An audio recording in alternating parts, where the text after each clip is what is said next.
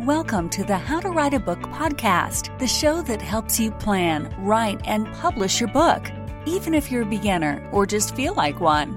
Now, for your host, she's written over a dozen books and helps others bring their books to life. Here she is, Maciel.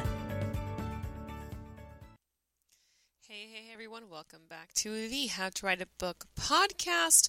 Y'all, thank you so much for joining us, and we are so happy to have you. So today is day 28 of NaNoWriMo, and in case you haven't checked it out yet, on YouTube, we have just put out there our interview with Leah Burtis, and she is an author and a CEO of Empowered and Poised, and it was an awesome interview. She talks about tips and tricks for writing a book. She talks about interviewing.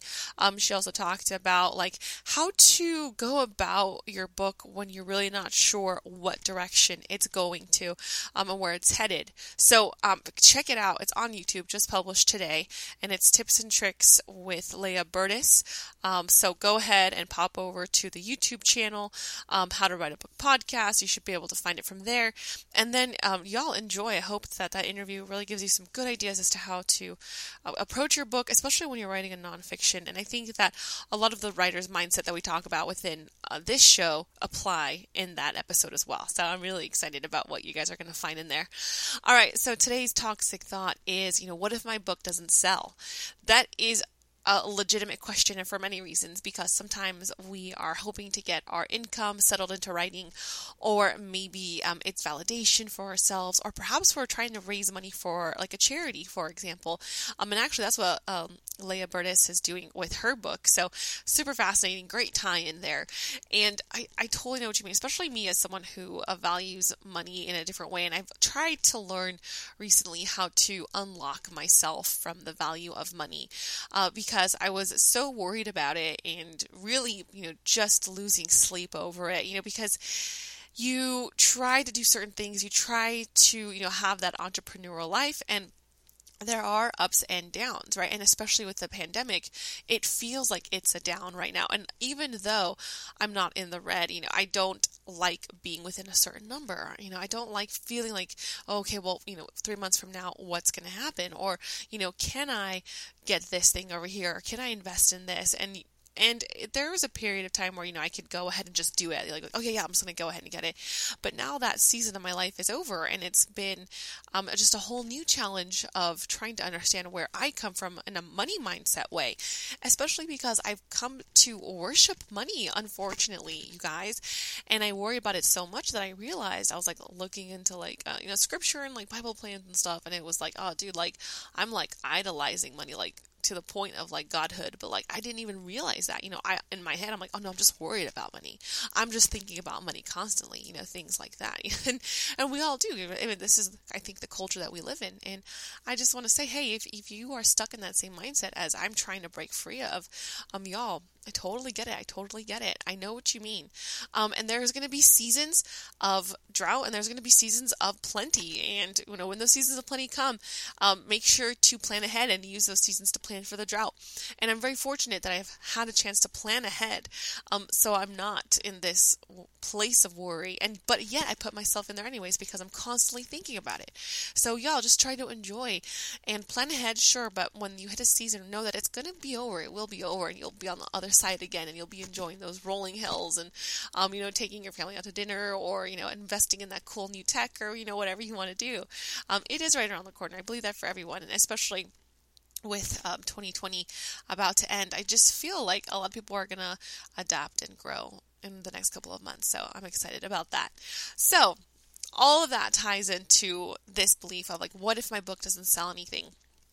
And I totally can understand where that comes from, and especially because money is an external force. We cannot control, when someone buys our book. We cannot control, when someone actually decides, here, I'm going to buy your course, for example. But here's the, tidbit that I want to give you, and it's that you have to do your best to write your book, right? And once you're done with your best, you have permission to let it go to a degree. But always remember that you can keep learning. So say if your book launches and it doesn't have the number that you first like, well, the good thing is that book still belongs to you. So you can launch again, or you could try a different marketing platform, or you can be a guest on a podcast, for example, or try a different way to market your book. And that is the really cool thing about having your own book, is knowing that you can continue moving forward. And also, just because you don't get that income right away doesn't mean you should stop writing. You can keep writing, because what's really true, especially in the self-publishing world, is that nothing sells your book better than the next book. Now, this is what all of us say, so keep writing, because that's going to lead you to where you need to be. But again, separate yourself from the value of your own self-worth with the money that comes in from your book. But again, I just want to go ahead and emphasize that idea that, okay, maybe it won't work the first time. And if it does, awesome. But if it doesn't, know that you can keep trying. You can keep pivoting. You can try something else, right?